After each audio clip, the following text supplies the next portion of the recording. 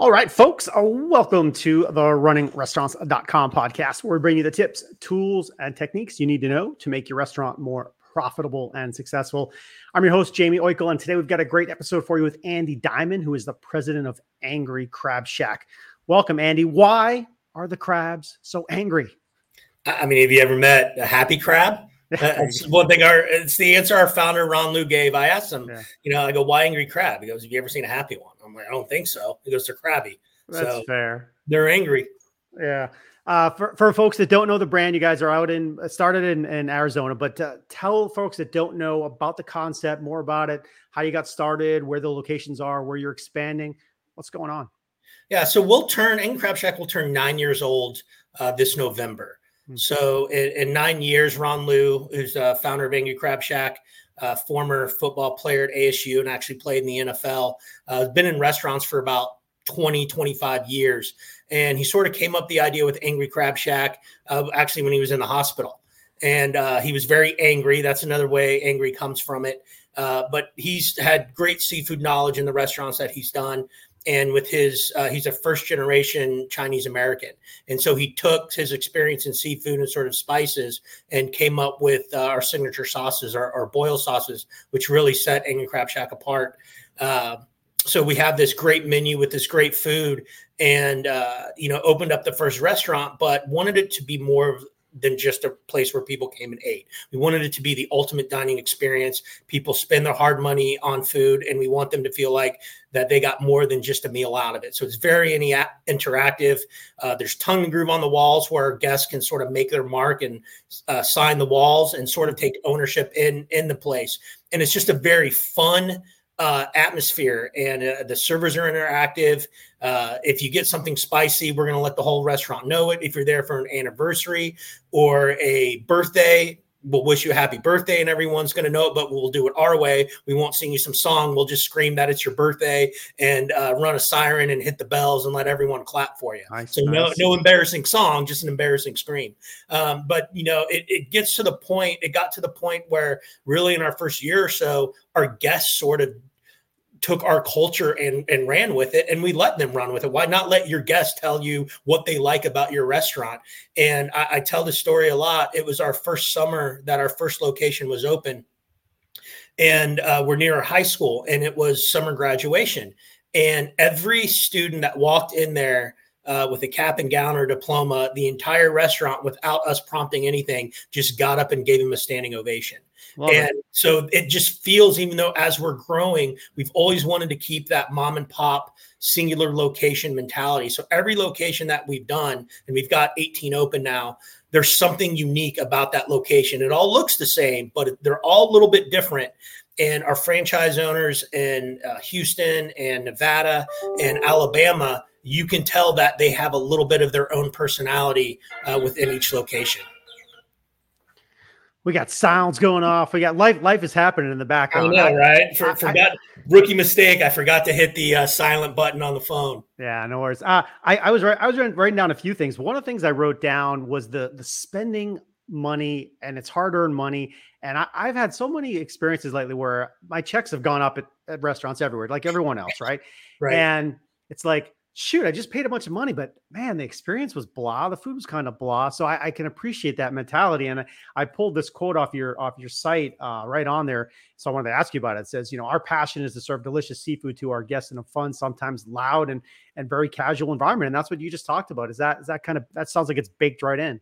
It absolutely. So when you're walking in, you're wearing t-shirt, flip-flops if you want to. There's gloves if you want to put them on. We'll give you a bib.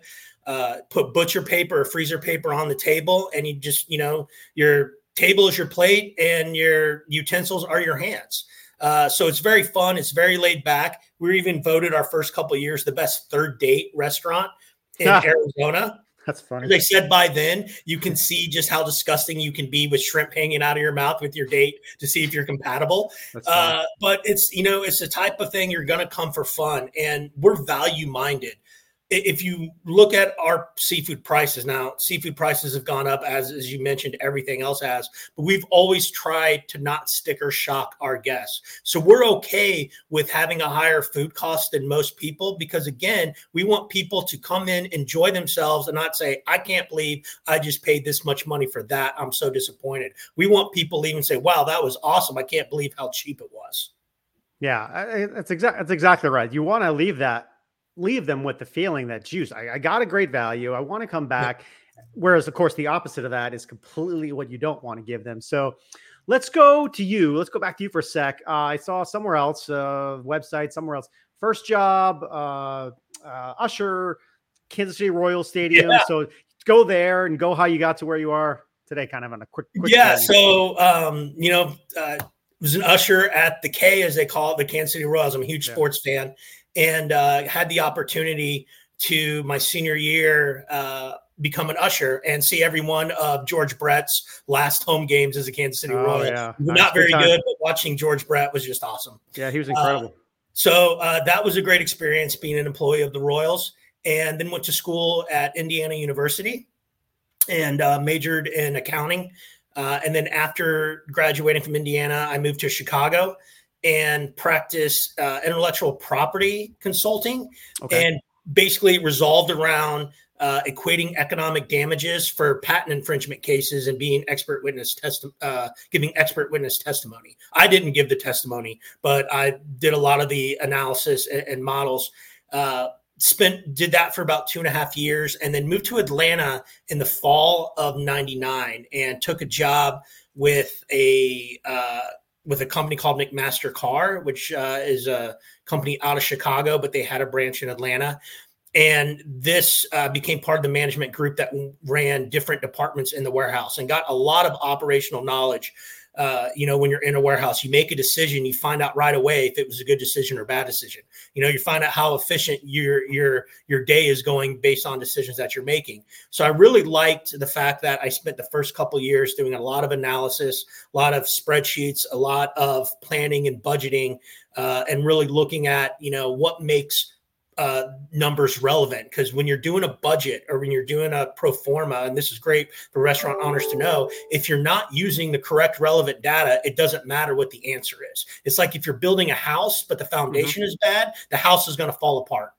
So getting both the sort of planning and high level and long-term thinking, analysis, and combine that with operational experience was great. And then I had a couple buddies in Atlanta that wanted to get into the restaurant business, and they bought a franchise, this Cajun place called Po' Boys out of Tallahassee. And about 6 or 7 months into it, they asked me if I wanted to come in and help them out with it. And I said, sure. I was kind of getting bored of my job a little bit. Been there about 3 years, was sort of ready to move on to something else. And, at age 26, 7, fell in love with the restaurant industry. I'm not like a lot of, other people I'm sure you've talked to, where they started out as servers and bussers and have always been in it. I got in it very late, and but realized that this was the perfect sort of career path for me. And about 3 years later, we ended up selling the business, and I've sort of, looking to, hitting 30, never lived out West, lived in the South, lived in, a big city like Chicago. Love sports. Sounds like Scottsdale, Arizona is the perfect location. So, loaded up my car and drove across the country, and happened in Scottsdale, and, started to make some contacts, got involved in a few different restaurants. And then in 2014 was introduced to Ron Liu, who's our founder. And we were a good match. He's a true innovator. He thinks differently than a lot of people. He's got a lot of creativity. About the only thing we had in common is that I love NFL football and he played NFL football. That's about it. But we're a good match. And I remember, talking to him about 4 months into me being there. And it opened in Crab Shack. The first one opened in November 2013. I came on basically January 2014. to help him out. And, I remember telling him, I was like, Ron, you got something here. This is great. Like, just look around, look at the people enjoying themselves. And I go, I think this is something that would work, not just in Arizona, but in other places. And he's like, well, what do I need to do? And I'm like, well, you got to have multiple restaurants. You got to show that this will work in different neighborhoods, in different areas, and different demographics. And he's like, okay, let's go. That's all he needed. And the next thing I know, it's 2016 and we have 6 restaurants open and operating. And then it came to really concentrating on expansion, not just in Arizona, but outside. So we started looking at franchise possibilities. And so we really started getting serious about franchise maybe 2017, 2018, and then started signing our first agreements outside of Arizona in 2019. Okay. Yeah. So thanks for taking me on that journey. And I could go a whole bunch of directions from here, but since you just mentioned the franchise piece, I want to stick there because obviously you have the website for the restaurant, and then you also have a franchise site. I saw a quote there that I liked, that everybody who is thinking about franchising or everybody who's operating a restaurant would kind of gravitate towards. You say, we've cracked the code on running a profitable restaurant franchise. I'm going to unpack that for a second, because running a restaurant can be very unprofitable. If you don't do it right, it can be very stressful. There's ways in systematizing things to get profits built into the system. So how do you guys think about that formula? When you say you cracked it, what do you got? Well, yeah, I mean, you want your franchise partners to know, hey, you're buying something. You're buying our process. You're buying our book. You're buying the mistakes that we made as we were going on, and, taking advantage of some of the deals that maybe we didn't have when we first started out. So the first step, obviously, is you're looking at your build out. And we like second generation real estate because it's going to be less of a build out. Now, if you can't find second generation real estate, things are going to cost a little bit more, and you have to go in there, understanding that. But our process of looking at how to build out a restaurant, the equipment that you need. We don't have an extensive kitchen. We don't have a lot of kitchen equipment. The only thing we require is that you need to have enough freezer space in order to house, some of all the food that you're going to be selling. So, without a ton of kitchen equipment, you can really limit your expenses. Where if you look at our decor, it's tongue and groove and it's paint. So you're not spending a lot of money on frills and lighting and doing things that, add a lot of extra dollars for the appearance, because to us, the fun that you're going to have is what's going to draw you to the inside of Angry Crab Shack. But then it's about operating. Mm-hmm. And, what we've done is we've been very good with our vendors and building long-term relationship with our vendors. When we first started, we were getting our snow crab, shrimp, and king crab, which are our 3 biggest sellers, at Restaurant Depot. We had to go multiple times during the week, sometimes multiple times during the day, because the big suppliers like Sysco, who we use now, or US Foods, they weren't buying big blocks of seafood. And so I had a good relationship and some other businesses with Sysco, and went to them and said, hey, we're growing. What can you do for us? And they started buying seafood in bulk, which just made it so much easier because they were getting good pricing. They were housing it for us and delivering it to us when we needed. And then as we've gone on with them, and as we've grown, we've paid attention to the contracts that we have with them. So the contract that just expired with them, we put in a sort of step variable pricing, but also a cap on our king crab and snow crab, because we identified as these were 2 items that could go up in price and go up hurry. And as we've seen, really they did. The cost of king crab and snow crab are probably up 500% over the last 3 or 4 years, our cost. So obviously, when you see some of the prices of king crab and snow crab, that is why it has just gone up. But we put a cap in there on how much margin could be charged based on the price of the seafood to us, or the cost of the seafood to us. So while it still may be expensive, they couldn't go up above a certain margin, and that's allowed us to keep our prices down. But our franchise partners also get that same deal. Yeah.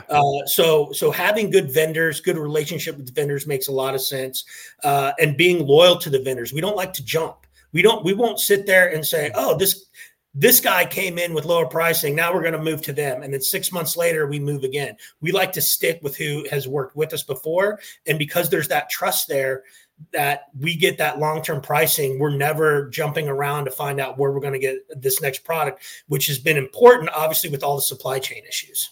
Sure. Yeah. So, all right, you got the good build out, lower cost there. You got the systems in place. I want to talk then about the marketing piece. You got to get people in. So marketing, branding, online ordering, all that has changed in the last 2 years. How do you guys bring people in? How do you bring them back in beyond the experience? And then we'll talk about people a little bit too, but what are you doing on the marketing side? So a lot of it's social media now, which is great because a lot of that's free. So we make sure that our Facebook, TikTok, Instagram, are all up to date, and they're fun videos. We will make sure when we do certain videos, we have mascot uniforms, and we'll put people in mascot uniforms, and just, when you see something like that, your eyes just kind of look at it. It's like, well, what are these guys doing? We got to watch it. Right. The other thing is you want to showcase what you have, which is the food. So a lot of our videos is cracking open the food, dipping the food in our sauce. Our famous sauce, the most popular sauce is Trifecta, which is a combination of Cajun, lemon pepper, and garlic. It's a buttery sauce, and then you can sort of spice it as much as you want to. But just seeing the visuals of the seafood and showing how big the king crab and snow crab meat coming out and the lobster tails, everything like that, it really draws people in. So a lot of it's social media. And again, that is the free part of it. We definitely do some print media marketing in some of the restaurant books and things like that. But I think one thing that really helps it out, and it's great because it's marketing by giving back to our community, which is definitely one of our principles. We do a July promotion every year. It's called You Dine, We Donate. And for every guest that comes into Angry Crab Shack, we will donate 25 cents to Arizona Housing Coalition, which helps at-risk veterans for homelessness. This is a organization that helps people out getting driver's licenses and filling out Social Security, and obviously gives them clothes and food, but also just filing for unemployment, or maybe even how to go about getting a job. And this past July we did it.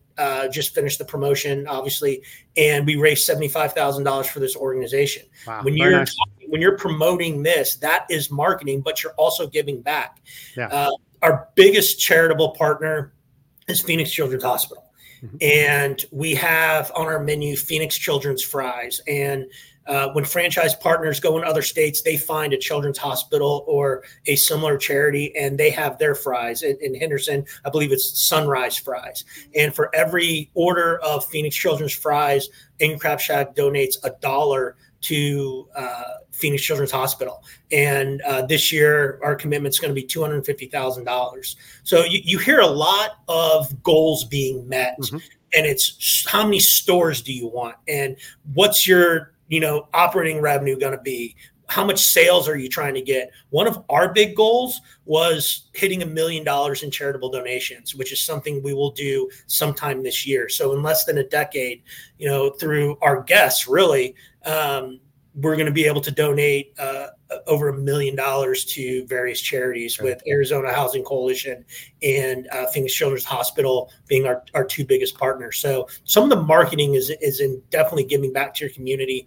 But the best marketing you can do is the food and the experience yourself. When guests come in and have a good time, they tell 5 people, and those 5 people go in and they tell 5 people. So the word of mouth, the buzz, it's amazing how much you actually get out of providing a great product with great service at a reasonable price.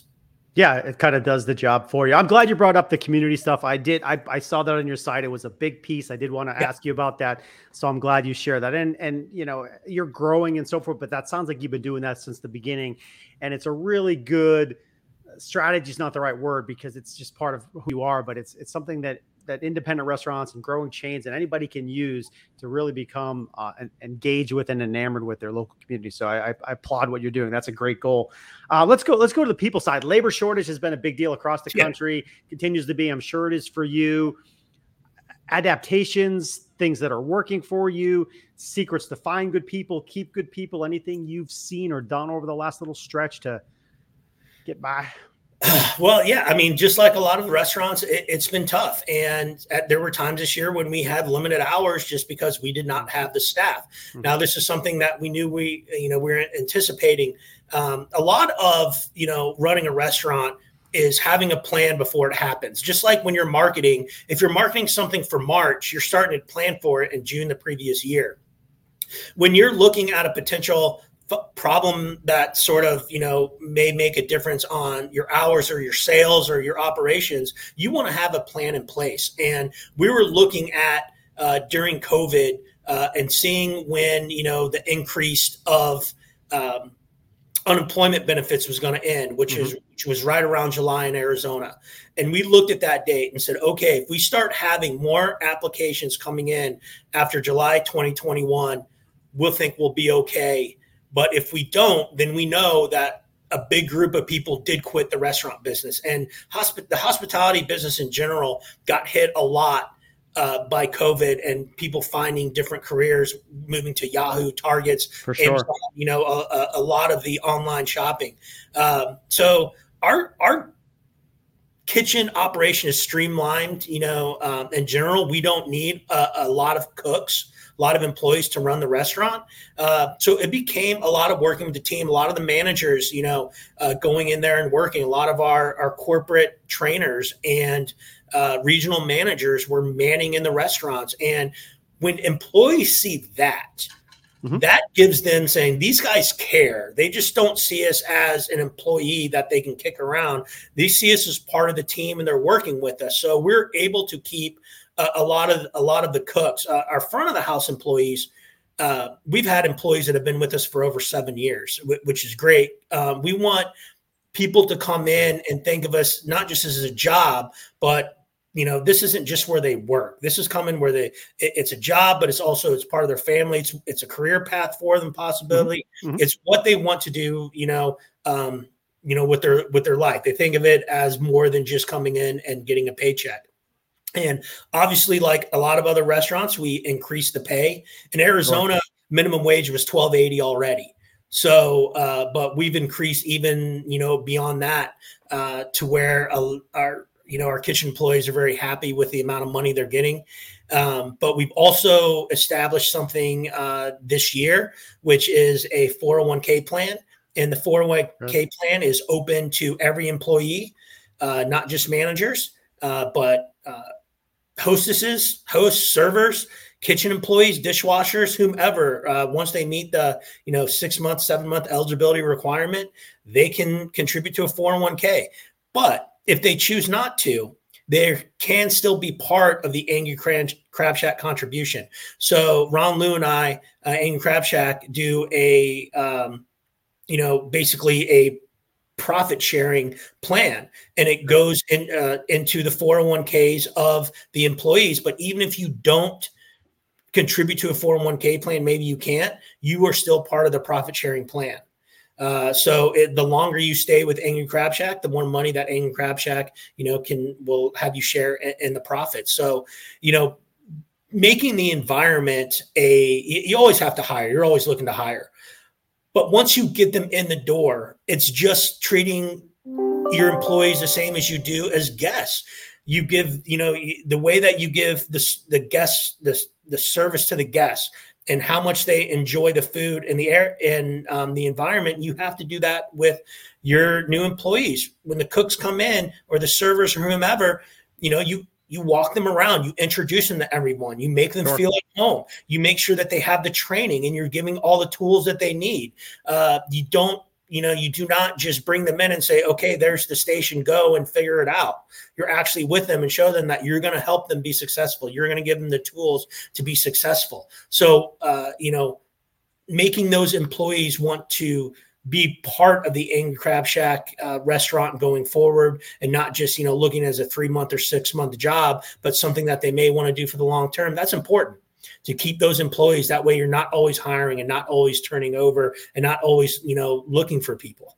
Right. All right. You just rolled through a really good sequence for anybody to listen to. You pulled out a bunch of pieces on why someone would want to choose you over someone else. Right? It starts with better pay, but it's culture, it's adding in a 401k, it's growth and development opportunities. We had a good interview on that on that later. A lot of folks do start as a server, staff, manager, regional manager, and if they get aligned with your growing group, I mean, there's going to be opportunities down the road. So it's exciting to take that approach, and you see so many people job hop, and I think it's because they didn't get that sort of attention and leadership, and it's a shame. Yeah, and I mean, when employees can see it, it makes a difference. And we've got 3 employees. We got 3 franchise owners right now that started out as servers. Oh, okay. So 3, one started in 2014. His name's Will Gardner, and he started out as a server, worked his way up to general manager. He left for a year or 2 to do solar sales, came back, wanted to get back into it.